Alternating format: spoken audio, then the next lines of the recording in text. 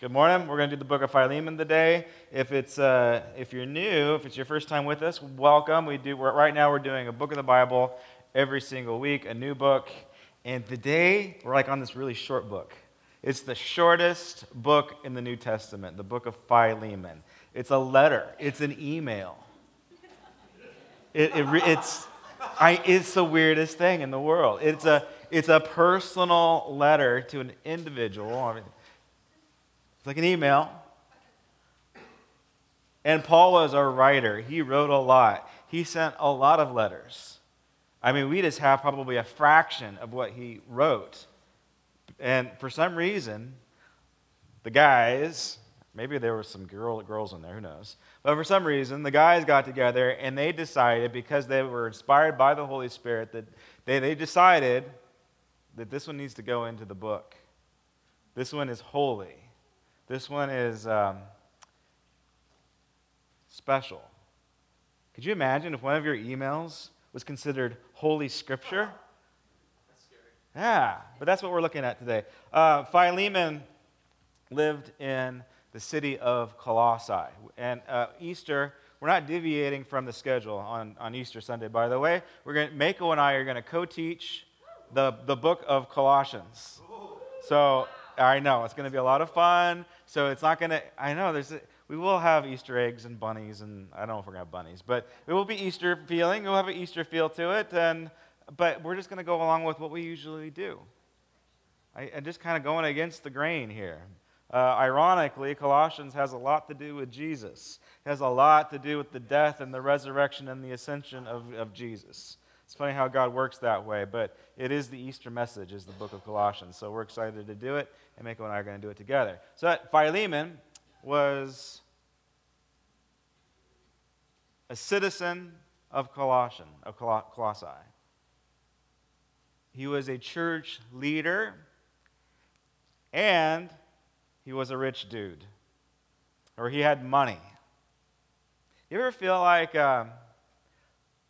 our current culture and our climate that things are just complicated, specifically in the social issues and the political issues and the family issues on how we ought to live life, and it just gets downright complicated? Yeah. Usually when I'm talking to somebody or counseling somebody, how's the marriage? And what's the answer? It's complicated.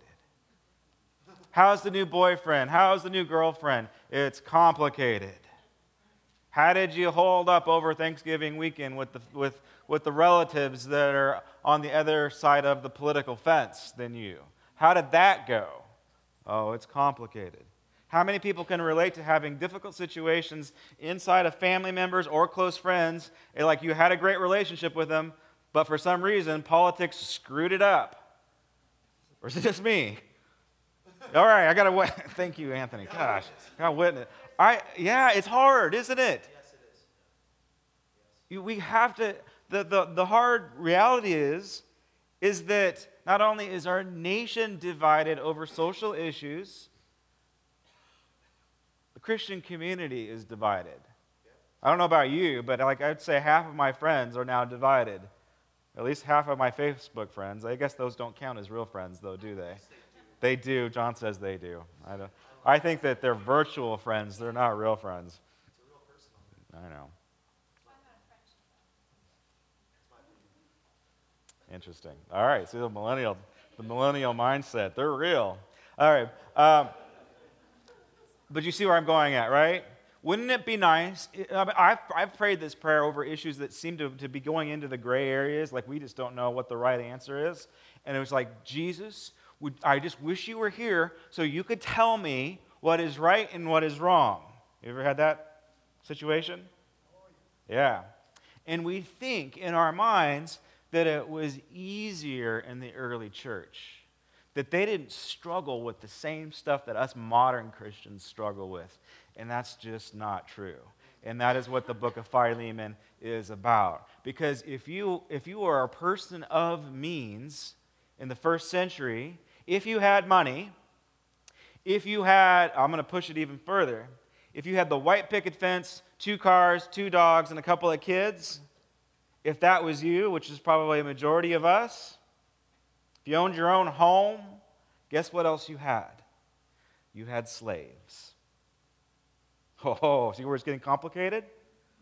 Because Paul is pushing the envelope here. Jesus pushed the envelope in the first century. Because what happens is that there is no such thing. When you are in Christ, there is no such thing as male and female, slave or master. In Christ, they are all the same. And in the first century, we see just not only does Jesus begin just to change, the perception of ourselves and the way that we relate to God spiritually, but he began to change the world, and slavery began to break down with the birth of Jesus. Jesus birthed into our existence, in our history, the destruction of slavery, and it happens really quick in the first century. And Paul, a pastor, a minister, an apostle, a missionary, how do missionaries make it? They make it through donations. Paul had to make it by making tents at times because the donations dried up. He didn't complain about it. He just got to work. He used his brilliant mind to make it happen, to make the ends meet. Mended some tents, pulled it off, made it happen. But he is like most people in, not just in ministry, but most people that are in the humanities or in the arts or in nonprofits of some sort, you depend upon the donations and the goodwill of people. Most of the time, it's just normal people like us, and sometimes it's rich folk. And Philemon was of the rich folk, and guess what? He had slaves. And so do you see where it gets complicated? Do you see where I'm going with this? All right, so let's just read the letter. This is a letter that Paul writes to Philemon, and it's a one-pager. I think we just might read the whole thing today. And you're going to just, I know, you could just say to your friends, well, in our church, we really get into the Word. Oh my gosh. We get into the Word. Our pastor read an entire book on Sunday. Give me a break. Yeah. Another thing about the early church, because they didn't have their New Testament bound, whenever they said, because it started with them getting into the Word, but it was just a different perspective than what we have. When they got into the Word, they got into Jesus. Come on. Logos. Jesus is the Word. So we have to be careful. I mean, I love my Bible. I have to have it. It is Holy Scripture. It is inspired. This is the only book on the planet that is inspired. And although it has words in it, this is not Jesus. That's just hurt your head, didn't it? This is not the Word of God. Jesus is the Word of God. These are our Holy Scriptures. It's our compass. It's our guidebook. It's our love letter from God. We need to understand it. Live your life by it. Jesus is the one that died on the cross for the forgiveness of our sins. All right, here we go. Here is a inspired email in the first century, a letter. Paul, a prisoner of Christ. So right there, Paul's identifying himself. I, Paul, I am a prisoner of Christ. Figuratively and quite possibly literally. He was either writing this letter in chains, in literal chains, in prison, in a Roman prison, which is really bad. I mean, just awful. You're starving. You're sitting in your own poop and pee. You're chained to a column. It's just bad. So he's either in Rome or Ephesus. There's debate among the scholars of where he's actually locked up. It doesn't really matter.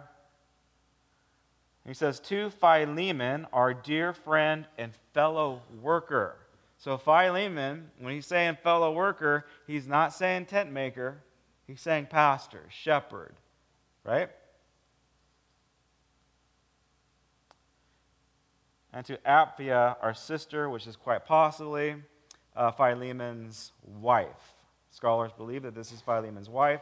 And guess what wives did in the first century? I don't know. While Philemon's hanging out with his buddies and making deals and stuff, Philemon, or his wife, is actually running the household, meaning that she is in charge of the slaves. Trippy, huh? So he's writing this to both of them. Archippus is probably their son. Grace to you and peace from our Father, the Lord Jesus Christ. Grace is charismata, which is Greek, actually, and the peace is Hebrew, so he uses two words to describe where he's coming from.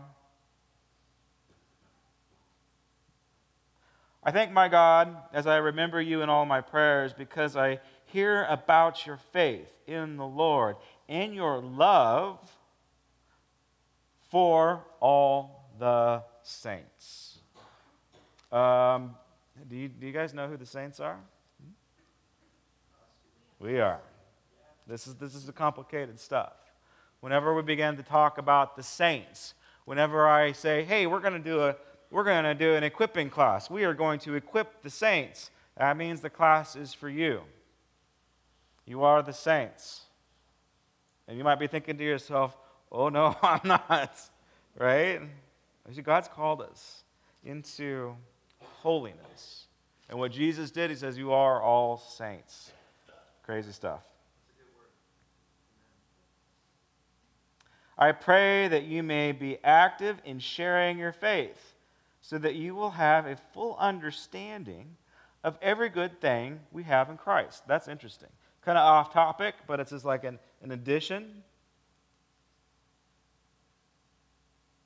That you're active. How many people are feeling a little bit spiritually dull? Like you're feeling a little disconnected from God, maybe? Or your spiritual life is a little hazy? You don't really, maybe you're just confused? This isn't the whole picture, but this could be for you. This could be a word for you today. It was the word for Philemon 2,000 years ago. The reason why you're a little bit dull right now is because you're not sharing your faith. You've been given so much, you're required to give it away. Your love has given me great joy and encouragement. There's that word love again. It's one of the major themes in the book. Your love has given me great joy and encouragement because you, brother, have refreshed the hearts of the saints. So here we see Philemon, a pastor or a worker in the church, a layperson. He is actually engaged in helping other people. He is refreshing people. I kind of skipped over this, but back in verse 1 or 2, he says, to the church that meets in your home. This is the first century. Christians met in homes. And the Christian community was growing in large number. And the homes the ancient homes, or in this world, that could hold a church, well, they were very large, probably the size of this room.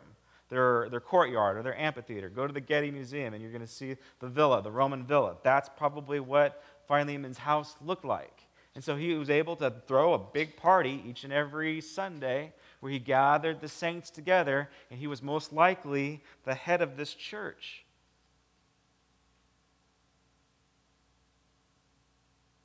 Therefore, although in Christ I could be bold, in order to you to do what you ought to do. This is interesting. Paul is a master with language. He is not only a master with language, not only does he have a mind to talk to people, to engage in people, to speak the truth in love. He does so in such a mastery way because he's going to deal with this topic of slavery. And he starts off by saying, the Apostle Paul, I'm responsible for you. And guess what? I have the authority to tell you what to do. I have the authority to pull your card. I can boss you around, but I choose not to. Interesting, huh?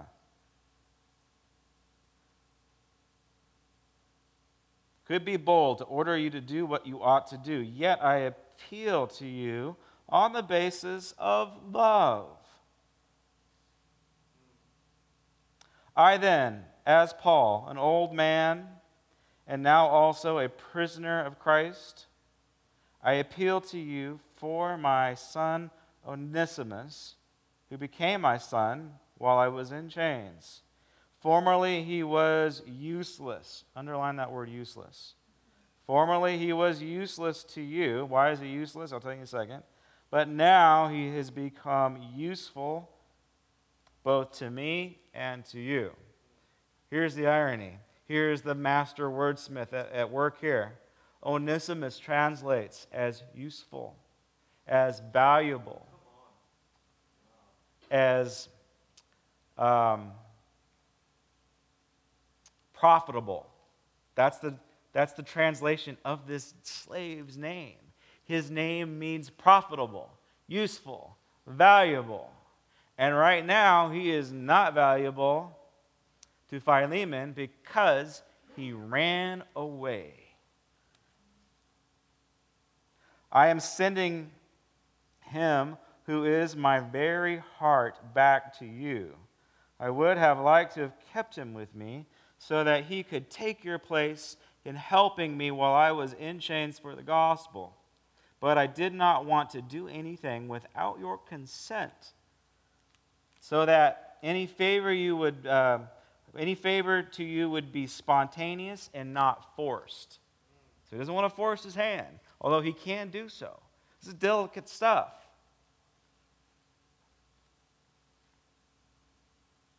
Perhaps the reason he was separated to you for a little while was that you might have him back for good. Here we go. This is fun stuff. No longer as a slave, but better than a slave, as a dear brother. In other words, a saint. He is very dear to me, but even dearer to you, both as a man and as a brother in the Lord.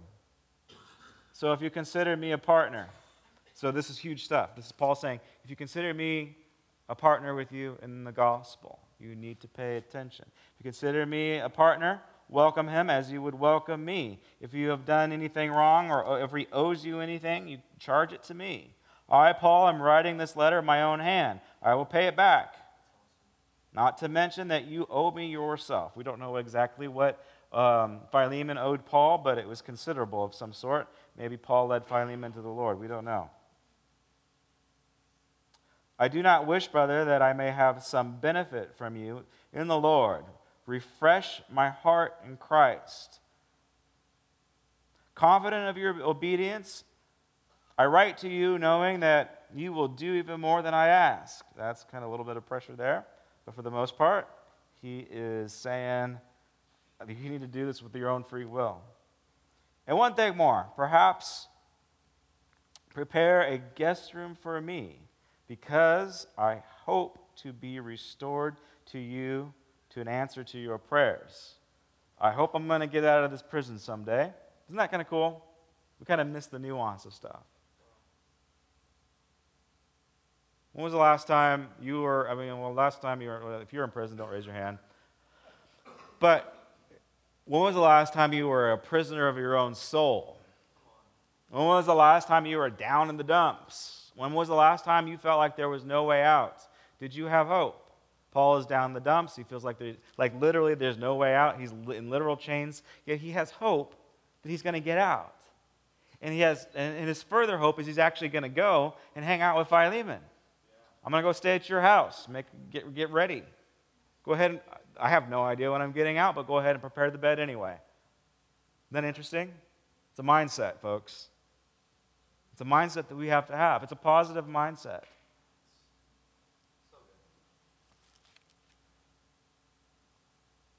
And I'll skip the last part. Grace. No, don't skip the last. Oh, it's just names and stuff. So, Mark, okay, read the whole thing. And one more thing. Verse 23. Ephesus, my fellow prisoner in Christ, sends you greetings, and so do Mark, one of the other gospel writers, I can't say that name, Demas and Luke, my fellow workers. The grace of the Lord Jesus be with you in your spirit, in your innermost person, in your being. That's the whole book. We got a whole book today. Pretty cool, right? All right, why is this such a big deal socially? It's because, we can easily sit in our modern mindset, and we all know that slavery is bad, and it's really easy for us to judge the first century slave owner. It was a ingrained part of society.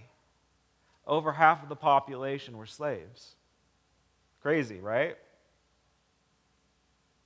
There were different levels of slaves. There were cheap slaves that cost, they say 50 denarii. I don't know how much a denarii is. I don't know, $100, whatever. So there were cheap slaves, 50 bucks.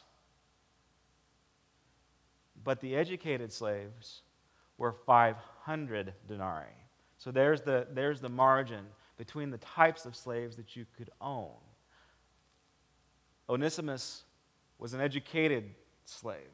We get some more clues from Colossians. They viewed slaves as property, as chattel, not cattle, but chattel, meaning that it was like money to them. It was currency. You traded in people.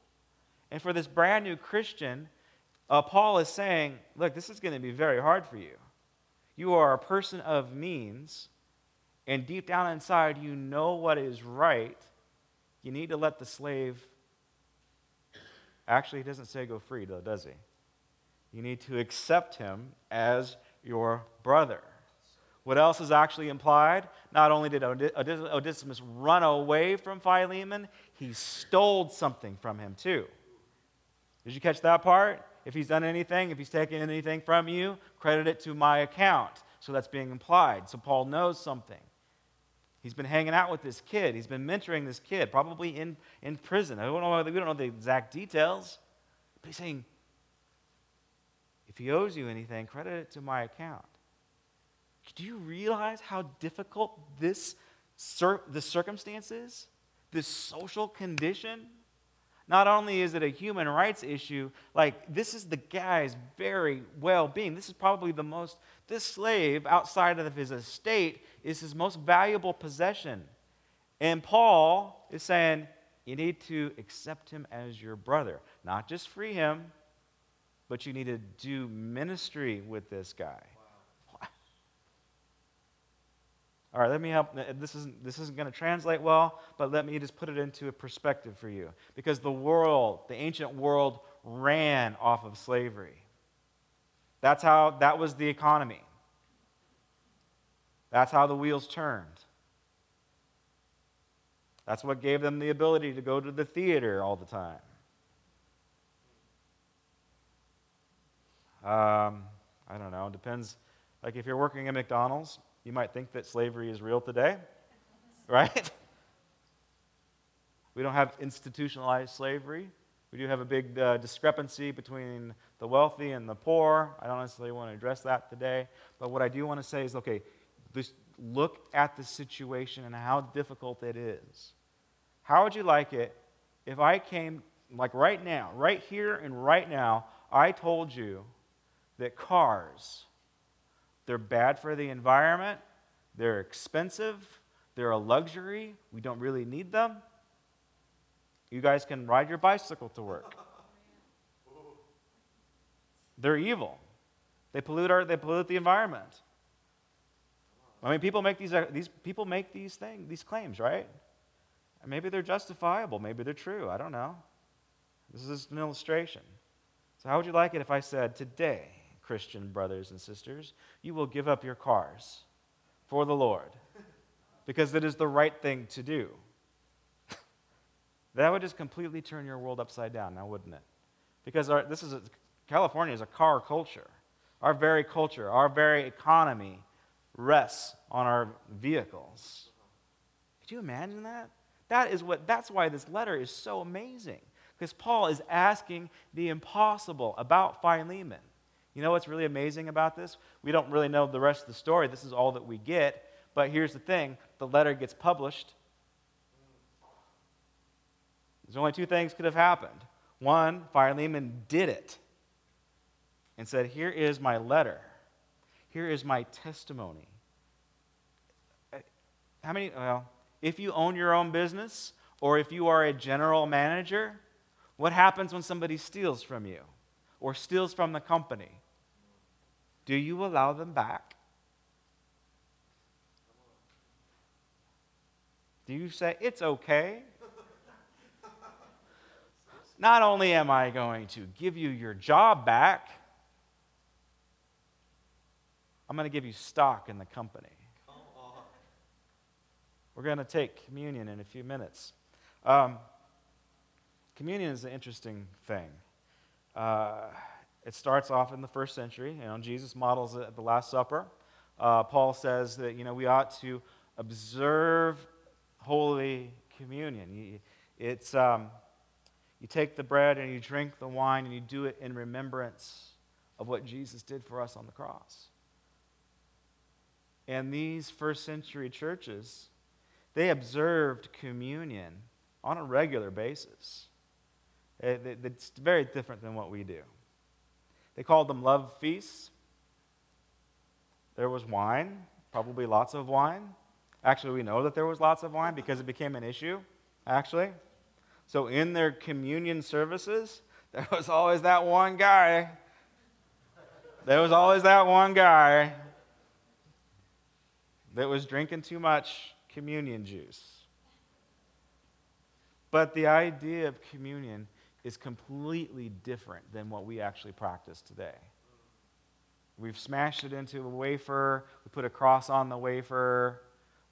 We say some magic words. Now, I got to be careful here because although I am anti-religion and I'm for trying to get a real connection with God, real relationship with God, so this is the heart of my ministry, there is value to traditions. Yes. And so I'll just say, yeah, because there's something special about traditions.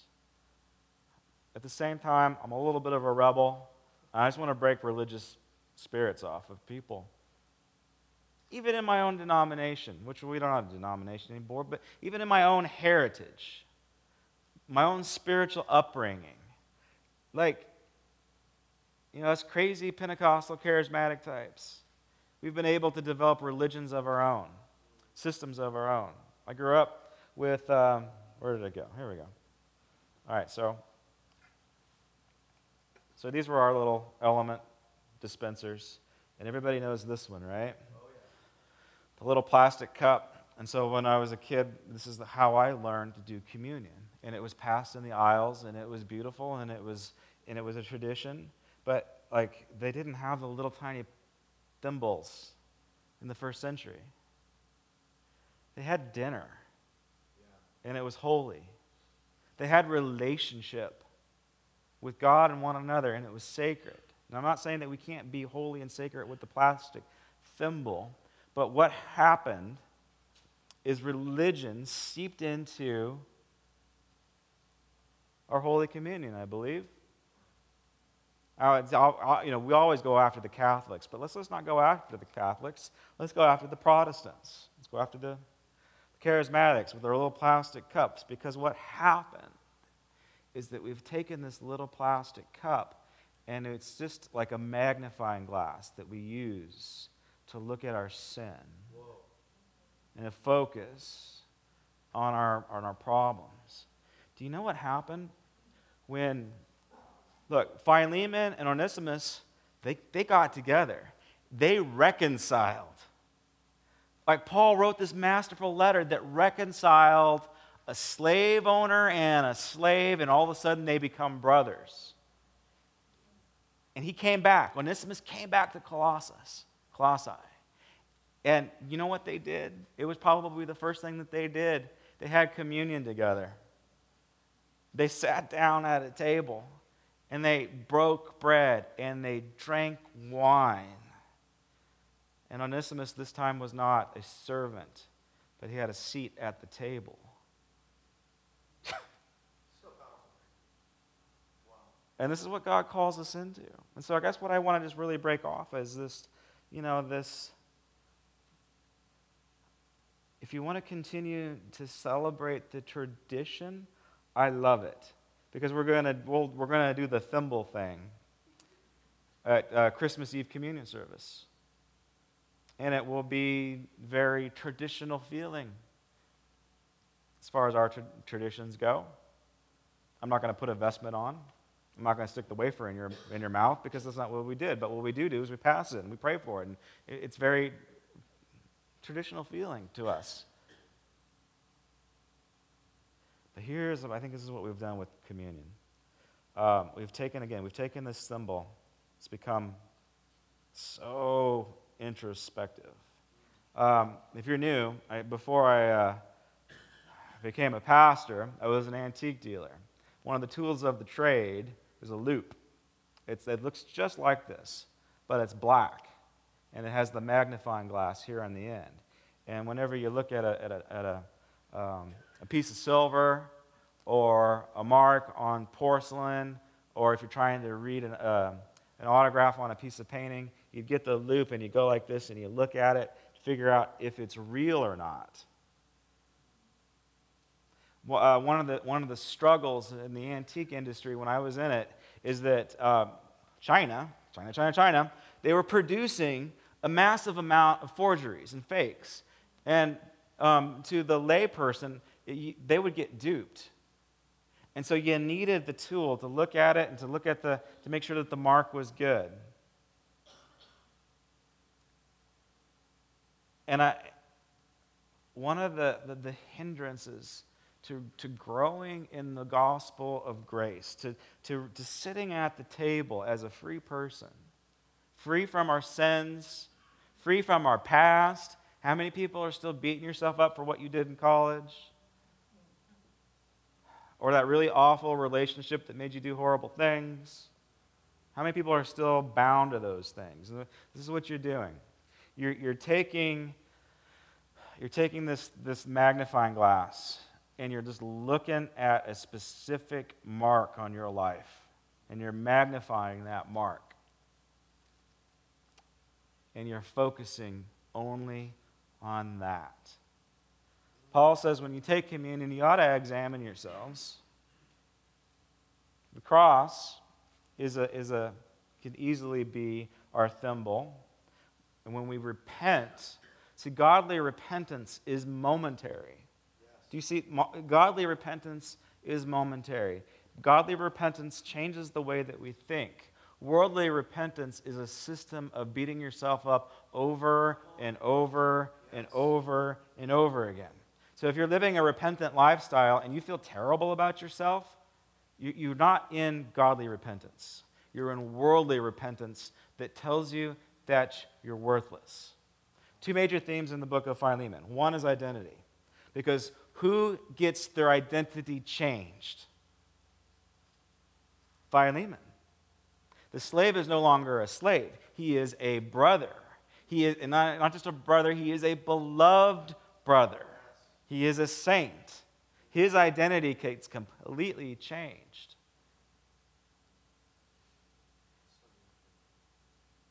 And I don't know if you caught it, but the other theme, the other message of Philemon is the gospel of grace. So not only is Paul writing this letter, not only is he bringing two people together, he's actually acting like Jesus.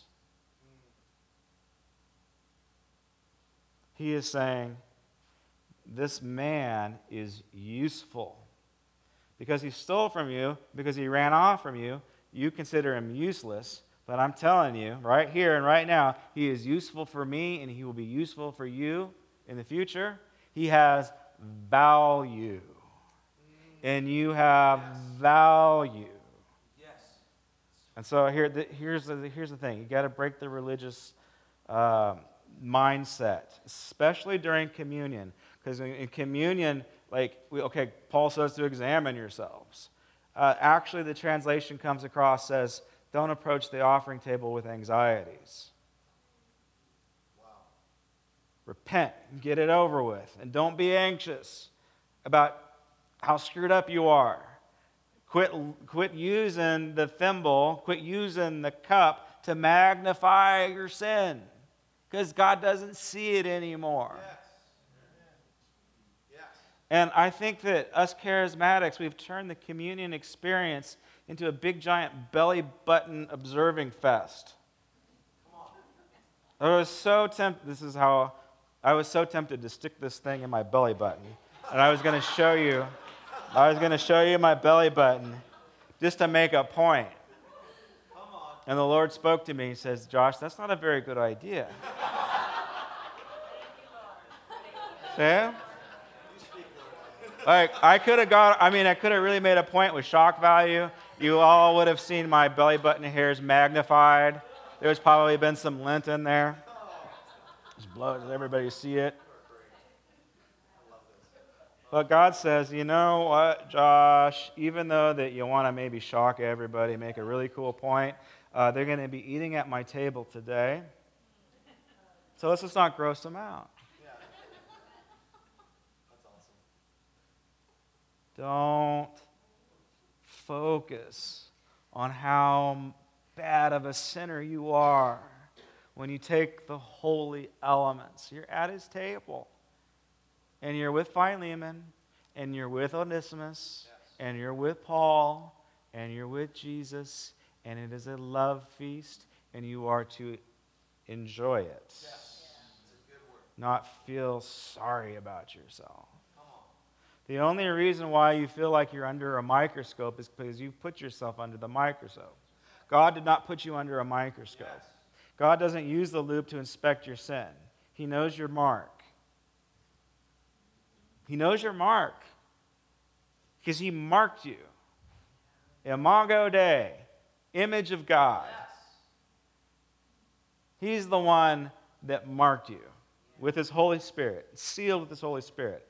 Everybody has their own individual seal, their own individual mark.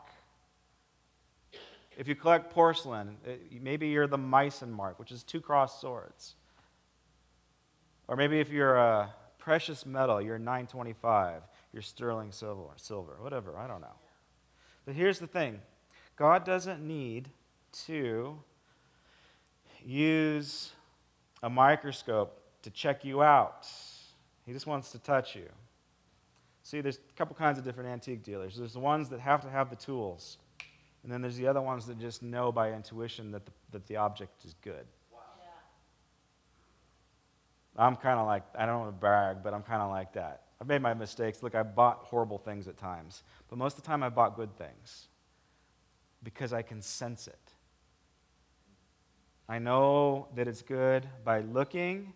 I know that it's good by smelling. I know that it's good by touching. All right, so this is one of my favorite things. 14th, 15th century candlestick that I bought in Orleans, France.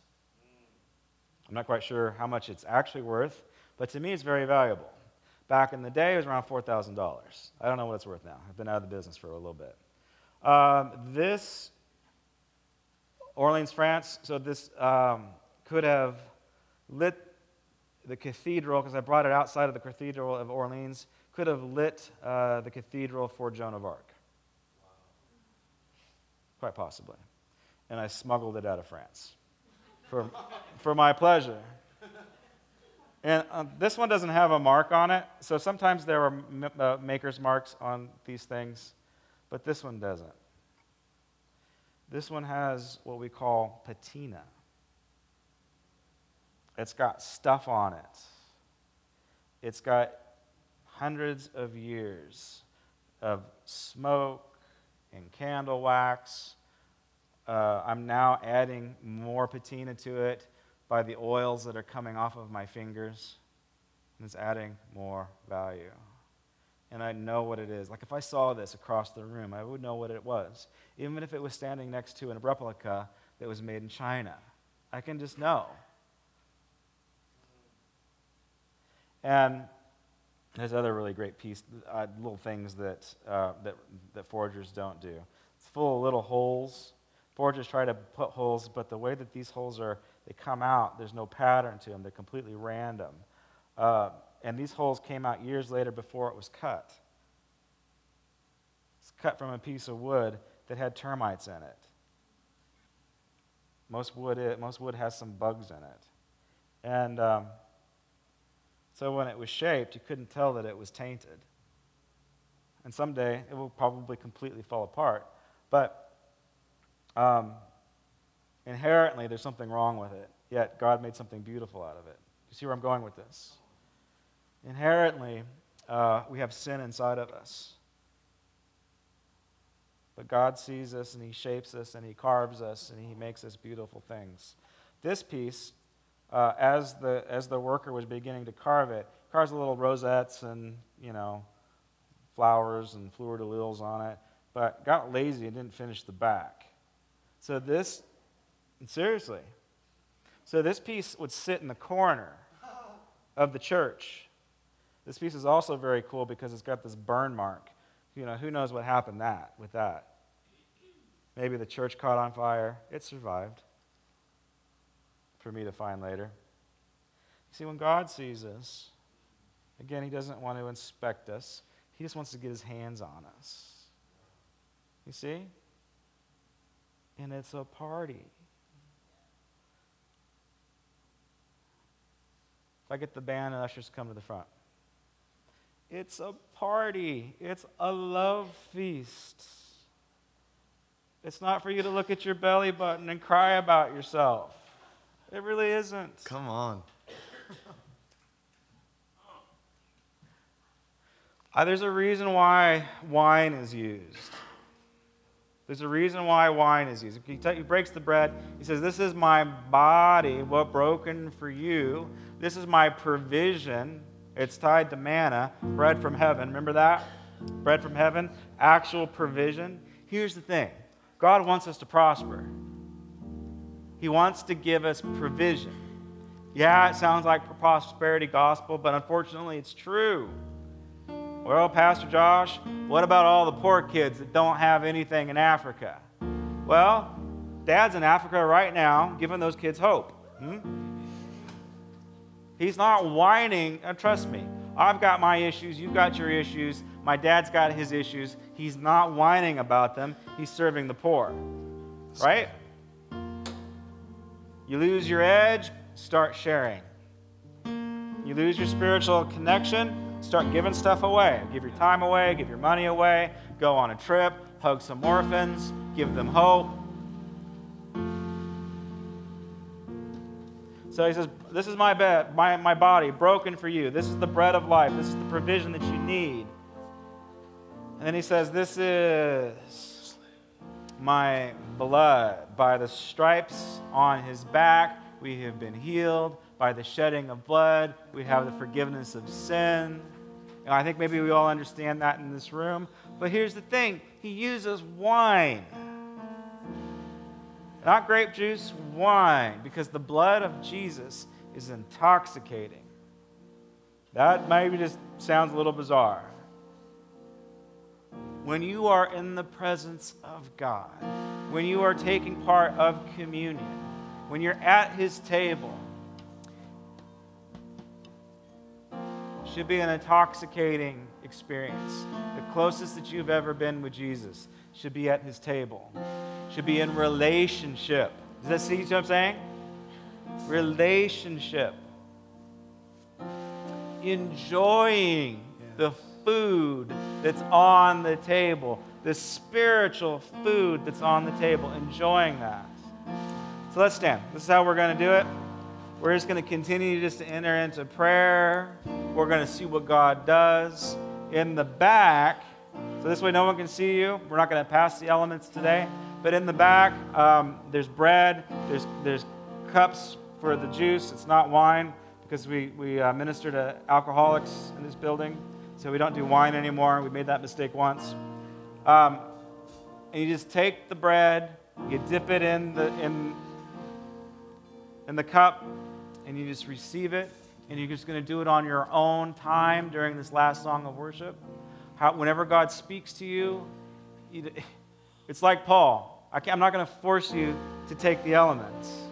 Do so on your own free will. Do so when God moves on you. And enjoy his presence. Have fun with this communion with God. Have fun with Jesus today. That's what it's for. He has reconciled us back to the Father. We were runaway slaves. We stole stuff. And Jesus is the physical representation. He is the persona of God. He came because he wants to hang out with us. So go hang out with him. Yes. Amen.